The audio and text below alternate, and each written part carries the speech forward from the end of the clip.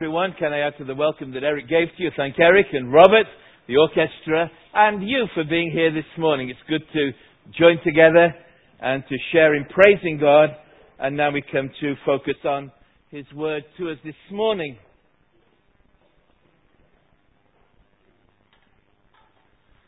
He had an unusual name, Mr. Jeffcott. And he was the master in charge of PE, physical education, at the grammar school I attended. Although that's many more years than I care to remember, I still have preserved in my memory an image of Mr. Jeffcott. In the purple tracksuit he always wore, and hung around his neck a whistle with which he summoned us to action, or more often to attention when we weren't following his orders. What I never recall was seeing Mr. Jeffcott in action himself, other than I can still picture him lightly jogging on the spot like this, as he instructed us on what we were to do and how we were to do it. Maybe in his younger days, he had personally demonstrated how to leap over pommel horses, clamber up climbing frames, swing off ropes, and a whole host of terrible things that we were expected to do. But somehow I can't visualize it. No, by the time I arrived in his class, PE definitely meant physical education, not personal example. While he could and often did say, follow my instructions, he could never say, follow my example.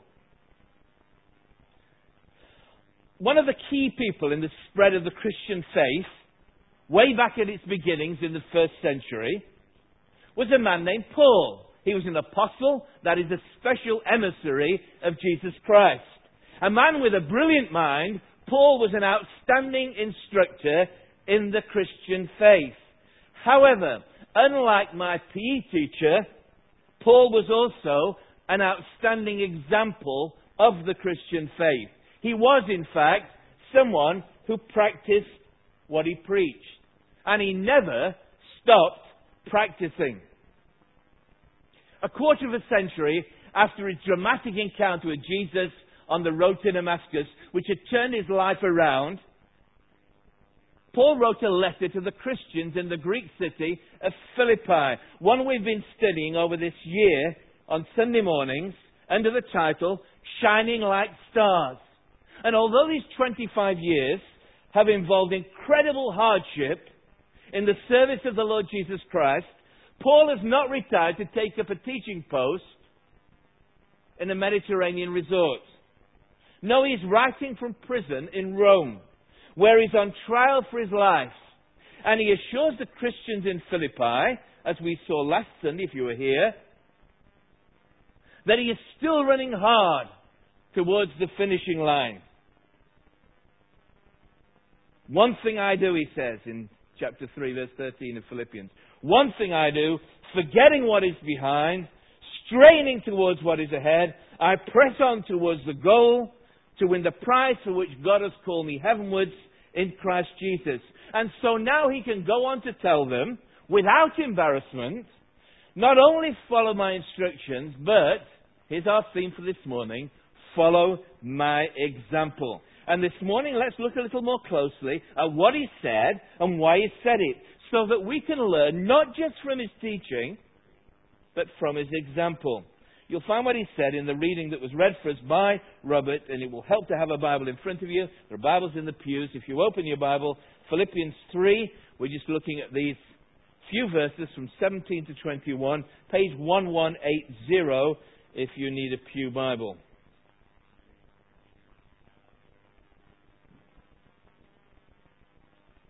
Everyone got it, yes? Good. All of us are influenced by the people with whom we come into contact. Maybe you'll stay behind afterwards. I hope you will. For coffee.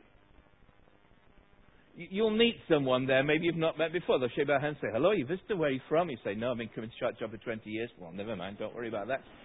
First time you've actually talked to them. And the people that you meet make an impression on you. Either a good impression, a bad impression, or little impression at all. And in fact, if you look at verse 17, Paul uses a word which expresses this idea of making an impression. Look what he says. He says, join with others in following my example, brothers, and take note of those who live according to the pattern we gave you. The word pattern, translated pattern there, is an interesting word in Greek. It comes from a verb which means to strike something or to beat something, so as to make a mark or an outline on it. It's the word used, if you know the story of the Gospels, do you remember when doubting Thomas turned up and he'd missed seeing the risen Jesus? And he said, unless I see the nail marks in his hands and put my finger where the nails were, put my hand in his side, I'll not believe. The word marks there is the same word, pattern, unless I see the indentation. And Paul says that people who have met with the risen Lord Jesus Christ are marked by the encounter. Not physically with those claims of stigmata and all that business, but in how they live. Literally it says, how they walk. Take note, he says, of those who walk according to the pattern we gave you. We are all of us making an impression by the way that we live. And Robert pointed out, he of course was the dentist referred to if you didn't work that out. We make an impression on what we say and how we live. In Greek and Hebrew, the idiom walk is used for behavior. The way you walk is how you live. And Paul says that he and his colleagues and those like him had not only taught and told the Christian converts how to live in a Christ-like way, but had actually demonstrated what it was like in how they lived. They had made a Christ-like impression on the Philippian Christians. And so he tells his Christian brothers to be united in following or imitating his example of how the Christian family should live. And to take note of those who live or walk in a similar way. Look what he says. Join with others, following my example, brothers, and take note of those who live according to the pattern we gave you. The word take note is actually the verb from the noun in those previous verses where he says, I press on towards the goal. The same root word. It means keep your eyes focused on something that you're heading towards. And Paul says to the Philippians, now, as you look around you, the people in Philippi, and those who are visiting your church, keep your eye and look out for those, spot them, who live according to the pattern that we gave you, who make the same impression on you that we did. Now, of course, there is a reason why he says this, and we're coming to the thrust of what he says here. He goes on to say, there are other people around in Philippi who walk or live in a totally different way. People whose lives are stamped with a very different pattern. And he is deeply concerned that these people, whose arguments, their teaching and lifestyle seem outwardly attractive, will make a bad impression on the Philippians. So he issues a strong warning to the Philippians, and it's a warning to us this morning, to watch out for those. Now look what he says. Look out, watch out for those who live as the enemies of the cross. The word live there is the same word, walk again. Watch out, he says. A strong warning. Watch out for those who walk differently. And he lists the character traits of these kind of people. How they live. And he says their whole focus is on earthly things. This life and all that it offers. Verse 19. And that's in sharp contrast to Paul and his colleagues who have a very different focus, verses 20 to 21. Not on earthly hopes, but on heavenly hopes.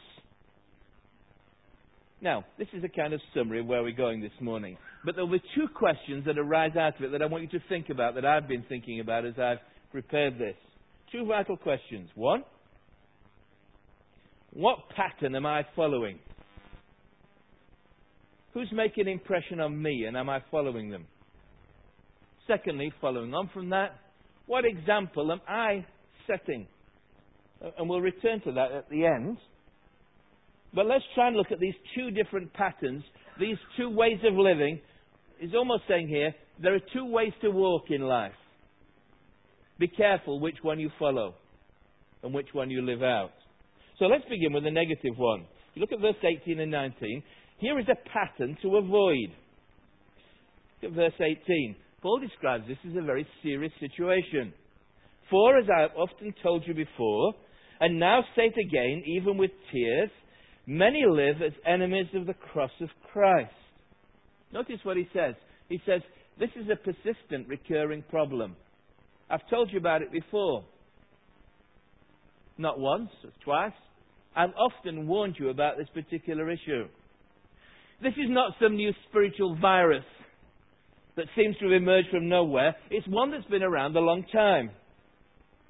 In fact, it is the same virus that was spawned in the Garden of Eden, infecting our first parents, and through them, all of their descendants, us, with the same symptoms. Not only is it persistent, it's also popular. He says many live as enemies of the cross. It's a very popular way to live. So who are these people that Paul is warning the Philippians and us about? It appears that while they were not members of the church itself, otherwise he couldn't have said earlier in the letter that he thanked God for all of them, they were having a dangerous influence on the Christians in Philippi. Probably they were visiting teachers who'd come to Philippi like Paul and his colleagues had all those years before. We cannot be sure. What we do know is how Paul characterizes them. Do you notice what he describes them as? He says they're enemies of the cross of Christ. Enemies of the cross of Christ. Now, that's a very telling, significant description. He does not say enemies of Christ, though ultimately they were. Rather, he says enemies of the cross of Christ. They're opposed to all that the cross of Jesus stands for. Some people think that the people he's talking about here are teachers from a Jewish background. The ones he described earlier, if you've been in the series, in verse 2 of chapter 3, as dogs, and tells the Philippians to watch out for them. They're people who want Christians from a Gentile background not only to receive Christ and all that his cross offers, but then they have to keep all the Jewish laws and rituals and regulations if they're to be right with God. And if so, they're enemies of the cross of Christ. Because the cross of Jesus means the end of all efforts to please God by your own efforts.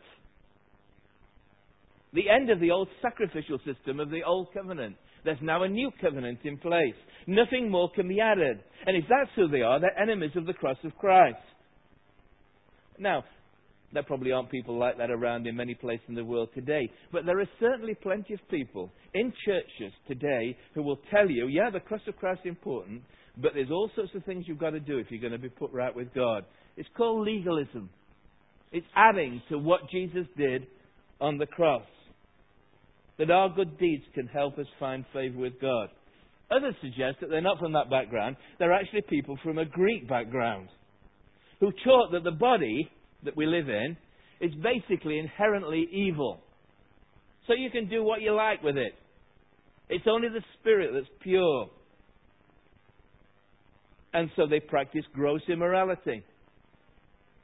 Didn't really matter. It's only this body. As long as your spirit's right, that's all that's important. And if this was the case, then they are also enemies of the cross of Christ. Because the cross of Christ doesn't mean you can do as you please with your body. It means when you receive Christ, the Holy Spirit comes to live within you. Your body is a temple of the Holy Spirit, and you need to put to death the deeds of the body in order to live in a way that is pleasing to Christ. And again, such people are still around today promoting not legalism, but what we call license. Whichever of these may be correct, present in Philippi. The proponents of both legalism and license are enemies of the cross of Christ. And so are all people who shift the focus of the Christian faith away from the cross of Christ. So people say, oh, I try and follow the teachings of Christ. Aren't they wonderful? I admire the life of Christ. But I'm not too sure about this business about blood and sacrifice. And you know those long words like substitution and propitiation and expiation. It's all too complicated. It's just a simple matter. And so the focus has shifted away from the cross of Christ. They're enemies of the cross of Christ. But if you are not a friend of the cross of Christ, then you're an enemy of the cross of Christ. And ultimately, you are an enemy of Christ himself. For all that Christ is and did is fulfilled in the cross of Christ. That's why Paul says, we preach Christ crucified. Greeks think it's stupid. Jews think it's offensive. But to us who believe, Christ, the power, the wisdom of God. The cross of Christ is fundamental and central. And where the cross of Christ is not your focus, then you shift to other things. Paul goes on to say, if you look at verse 19, that these people are in grave danger. And so are the people who listen to them and follow their pattern of life. He describes 4 characteristics. Do you notice them? Verse 19 talks about their destiny, their God, their glory, and their mind. Very briefly, he says their destiny is destruction. Some of them, the word destiny here refers to your final destiny. It's a word used in the New Testament that basically means what happens at the end of your life when you stand before the judgment seat of God. And Paul says, these people, they're heading for destruction. They're heading for hell. Or they may think, unlike Paul, that they've already arrived, but they haven't. And when they do arrive, it won't be the destination they expect. It's a word used of loss, of eternal ruin. The word destruction. It's a word used, again, you remember a story from the Gospels where a woman came and broke a precious jar of ointment and anointed Jesus. And Judas said, this was a complete waste of money. The word waste there is the same word, waste. Of course, it wasn't in that case. But here these people will look back on their lives and their whole lives will have been a waste, a complete loss. And it will be an eternal loss. An eternal regret for what might have been. Not only is their destiny destruction, he says their God is their stomach. Now, this doesn't just mean that they liked eating, although probably they did.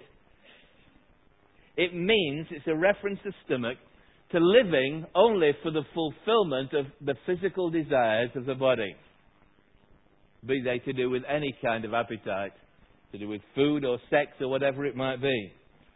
And anyone who owns a television set doesn't need to remind you about this subject. It summarizes so much of our society and what people today value. And in which we are promised fulfillment. This is the answer, physical fulfillment. But this God has a voracious appetite. Sinclair Ferguson comments, they needed to feed their God to keep him alive. And ultimately their real God is themselves. May even be referring to the navel here. One person writes, navel gazing, their God is themselves. Yet this they cannot, here's the next tragedy, they cannot see this. For in the reverse of moral standards, he says their glory is their shame. The things that they take pride in, that they value, that are lauded in our media as being the answer, will turn out to be absolutely useless and in fact a cause for shame. One of my favourite programs on television is Antiques Roadshow. I just love it when someone goes along with some piece of bric-a-brac and the expert looks and says, how much do you think this is worth? And he says, oh, I don't know, I bought it for £1 down at the market, at the boot sale. And he says, well, I think you should insure it for £10,000, just love that. What I also love, but I shouldn't really, is when the person brings in the oil painting and he says, this is a family heirloom. You probably recognise the expert. This is by an old master. And we've got it insured, and I'm hoping, it'll see my children into the next generation because it's worth a fortune. And the expert looks at it and he says, sorry to tell you this. It's a fake. It's worthless. Imagine the embarrassment, the shame. And that's what he's talking about here. some of the things you and I place value in that we think are so important.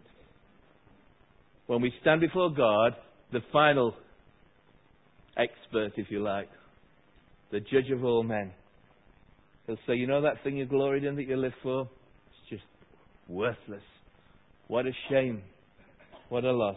And this is summed up by the fourth thing. Notice what he says. Their mind is on earthly things. I don't have time to look at it, but you will know if you've been in this series. You can listen on the net if you like, or get tapes of it. But so often this book is all about the mind. Let this mind be in you which was in Christ Jesus. Focusing your mind, we'll see later on, it's about thoughts in chapter 4. It's what you think about. What is it? You see, the real test of our lives is what do we think about in our off moments? Here's a good thought. Good thought, yeah. When you go to bed at night, what's the last thing you think about? When you wake up first thing in the morning, what's the first thing that comes into your mind? When you're looking forward to the things you're looking forward to, what is it that occupies your thinking that you say, that's what it's all about, can't wait for that, that's really... Well, he says here, these people, their mind is on earthly things. A mind whose horizons are limited to this life and all that it has to offer. What a summary of our society. How many people live like this and die like this? And here's the crunch. It is such a tragic issue that Paul the Apostle cannot talk about it dispassionately in terms of those who live like this and the influence they're having on people like his Christian brothers and sisters in Philippi. He can't talk about it without being moved to tears.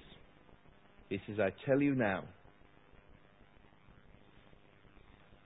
I say even with tears, these people live as enemies of the cross. And I simply ask you this morning, if you're not following this pattern, if you're following Jesus Christ and the pattern we'll look at in a moment, what do you feel about when you see your neighbours, your relatives, your friends who live like this? And all that they value is going to be worthless on the day of judgment. Are you ever moved to tears?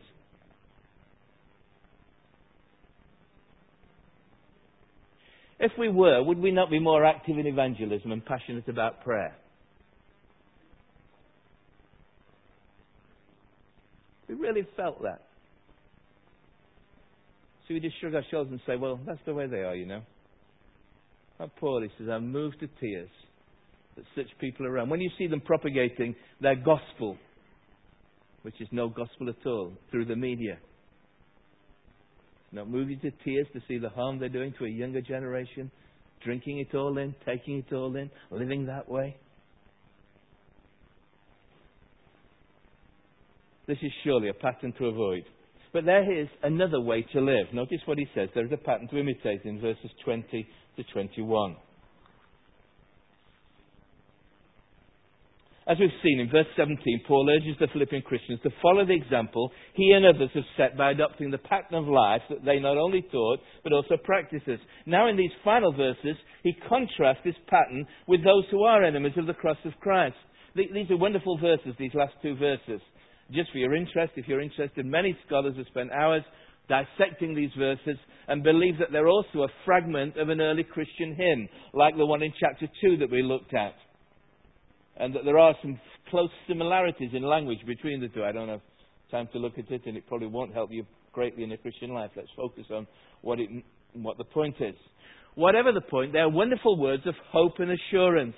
After speaking about those whose minds, I love these verses, he says, look what he says, their mind is on earthly things. And then he says, but our citizenship is in heaven. But, in contrast, that's not where our focus is. Our focus is in a different place. The word citizenship here is only found here in the New Testament.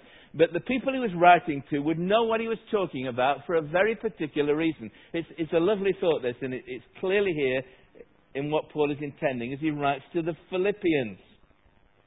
Philippi was a city on Greek soil, but it had been placed by the Romans, designated as a Roman colony, an outpost of Rome in Greece. So it was governed as though it were on Italian soil. Its official language was Latin, not Greek. The laws of Rome were enforced within its walls. In short, it was a piece of Rome in Greece. There's a map on the screen if you can see it.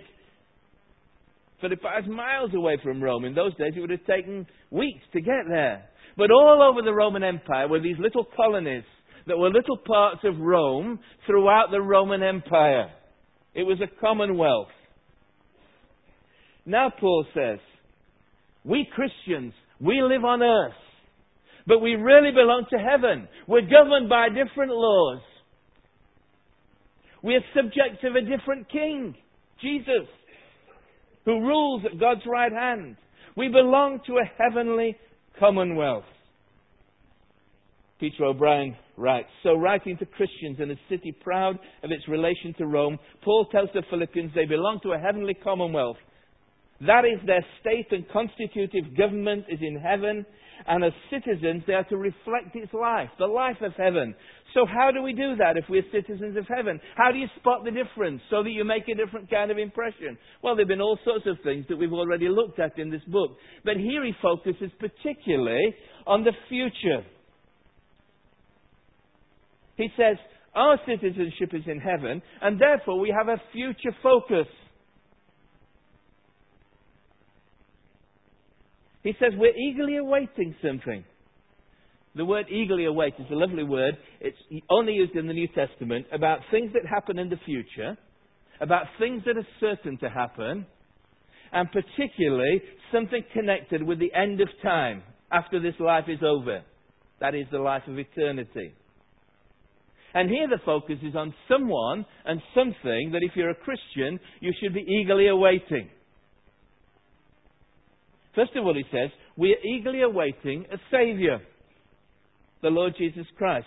The emphasis is on the character and action of the Lord Jesus, a Saviour and Deliverer. Interestingly, the words Saviour and Lord were reserved in the Roman Empire for one person only, Caesar. Paul, writing to these Philippians, says, forget it, Nero. We're looking to a Saviour and Lord, our Lord Jesus Christ. He is the only rightful owner of that term. The one who, when he was born, the shepherds were told, unto you is born this day in the city of David a Saviour who is Christ the Lord. And his work of salvation was begun at his first coming, which ended with his death on the cross, his resurrection from the grave, his ascension into heaven. And his work of salvation will be completed at his second coming from heaven with all the hosts of angels, when he comes to rescue those who are in the outposts of the empire, living in those colonies on earth, and takes them to be with himself. He'll come as a rescuer to rescue them. So if you're a Christian, you're eagerly awaiting a Saviour, your Saviour from heaven, the Lord Jesus Christ. Are you? Do you ever wake up in the morning and say to yourself, maybe this is the day? Maybe today the Saviour will come. Better be ready. Better be living in a way that pleases Him. And Paul goes on to say, when He comes, you'll need something. If you're going to go from earth to heaven, what you'll need is not a passport and visa and all that kind of stuff, and a little luggage. What you'll need is a body that is equipped to live in heaven. And so he says we're eagerly awaiting a Saviour, and we're eagerly awaiting a body which will be like His glorious body. You see, God's plan, when you become a Christian, God's plan, maybe you became a Christian recently. It's great to see people come to faith in this church. 3 people are being baptized next Sunday. Come along and support them. But when you become a Christian, God takes you over and you're under new management. You know, like a failing shop or, you know, like Marks and Spencer, something like that. And God puts all the resources in, and He says, I'm going to transform this person and turn them around. And so, it's a work of transformation. It begins with your new birth. When you become a Christian, God comes to live within you by His Holy Spirit. Maybe you're not a Christian yet, and you think, I could never live that kind of life. Of course you couldn't. That's why God has made it possible by giving you His Spirit. You're born again of the Spirit, and He begins to transform your character, make you more like Jesus. There is a present transformation going on. Even as we are speaking now, God has got a long-term project for you as a Christian. His project is to transform you, to make you more like Jesus. We looked at it a couple of weeks ago, verse 10. Paul says, I want to know Christ, the power of his resurrection, the fellowship of sharing. The word we saw is sharing the shape of Christ. Being transformed like Christ. How are you transformed in this life? Through suffering. Becoming like him in his death, and so somehow to attain to the resurrection from the dead. There will be a future transformation at the resurrection of the dead. It's a great thought, this. Take it from me, those who are younger. As you get older, you get to appreciate these verses more and more about needing a new body. When you're younger, you think, this body's great, and I'm going to really work on it. The older you get, the more feeble and frail your body gets and begins to let you down, your hearing, your teeth and everything else and all the bits and bobs, and you think, this body's just wearing out. And sometimes your mind, those of us who have seen loved ones get Alzheimer's, you look at them and think, it's terrible. Shouldn't be. But if you're a Christian, you're waiting for a new body. What will it be like? Well, he says it'll be like his glorious body. Like the resurrection body of Jesus. He was recognizable as Jesus, but he could do all sorts of things that you can't do with this body. He could walk through walls. It's a very physical body. He ate and drank. It's a body that won't wear out. I don't know exactly what we'll look like. I imagine we'll be in our prime. Whenever you imagine that was or is. Or is to come. There's a wonderful chapter in 1 Corinthians 15 where the Apostle Paul talks about this. We're coming towards the end. Just stay with me because it's great stuff. He talks about the resurrection from the dead. He says, there'll be a different kind of body to the body that we've had. So will it be with the resurrection of the body. The body that is sown is perishable. It will be raised imperishable, never wear out. It is sown in dishonor, stained by sin. It is raised in glory. It is sown in weakness. It's raised in power. It's sown a natural body. It raised a spiritual body. If there's a natural body, there's also a spiritual body. And so he goes on towards the end of that chapter. I declare to you, brothers, flesh and blood can't inherit the kingdom of heaven, of God. Nor does the perishable inherit the imperishable. Listen, I tell you a mystery. We shall not all sleep. We shall all be changed. In a flash, in the twinkling of an eye, at the last trumpet. For the trumpet will sound. The dead will be raised imperishable. We will be changed. For the perishable must clothe itself with the imperishable, the mortal with immortality. When the perishable has been clothed with the imperishable, the mortal with immortality, then the saying that is written will come true. Death has been swallowed up in victory. Where, O death, is your victory? Where, O death, is your sting? The sting of death is sin. The power of sin is the law. But thanks be to God, He gives us the victory through our Lord Jesus Christ. Now, isn't that an amazing prospect? That's what we eagerly await. But that's your choice. Focus on earthly things. Or look to heaven. A Saviour from heaven, a body from heaven. And he says, the Lord Jesus Christ, you say, well, who can do that kind of thing? Think of all those bodies that have been lost. Think of the ones that have been wiped out in, Hiroshima or something like that. Terrible things like that. How's that possible? He says, the Lord Jesus Christ can do it. He's got the power to do it. He's the one with all power. The power that raised him from the dead will raise you from the dead. These are wonderful words. I repeat them around 15 to 20 times a year at the graveside or at the crematorium of a church member. For as much as it pleased Almighty God of His great mercy to receive unto Himself the soul of our dear brother, dear sister here departed, we therefore commit his body, her body, to the ground to be consumed. Dust to dust, ashes to ashes. In sure and certain hope to the resurrection of the dead through our Lord Jesus Christ, who shall change our earthly body that it may be like unto His glorious body, according to the power whereby He is able to subdue all things to Himself. All transversion. What a hope. What a prospect. What a tragedy not to have that hope. To live for this life and for earthly things. There's your choice. Now, back to the final conclusion. Two vital questions. Which pattern am I following? Am I described in verses 18 and 19 or verses 20 and 21? Here's two tests. What is my attitude to the cross of Christ? Do I glory in the cross of Christ? Do I put all my hopes in the cross of Christ? Does my eternal destiny depend on the cross of Christ? Or in the words of the book of Lamentations, is it nothing to you who pass by? Heroic failure? And what is your attitude to the coming of Christ? Are you eagerly awaiting His return from heaven? Or do you have no confidence in His promise when He said, I will come again? Which pattern are you following?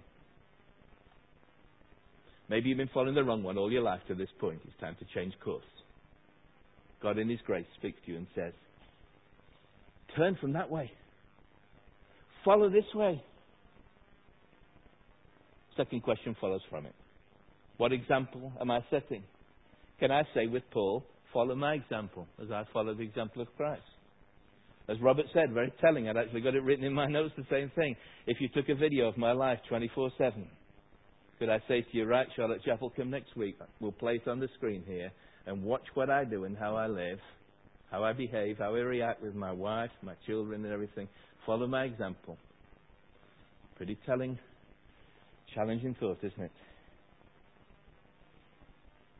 Where will it show? It will show in your focus. Am I earthly minded or heavenly minded? When I was growing up, we used to say about certain Christians, used to be saying, oh, he's so heavenly minded, he's of no earthly use. Can't remember the last time it's ever said of a Christian in my hearing. Why? Because these days we're so earthly minded, we have no heavenly use. Only those who are heavenly minded are of any earthly use to God. Now, the answer to both these questions, what pattern am I following, what example am I setting, is seen, and this is the conclusion, not in what I say, not even in what you've been taught in Charlotte Chapel, maybe some of us for 50 or more years.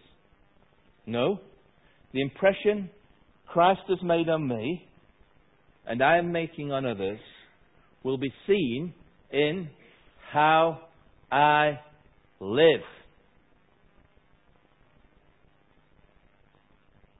How I live.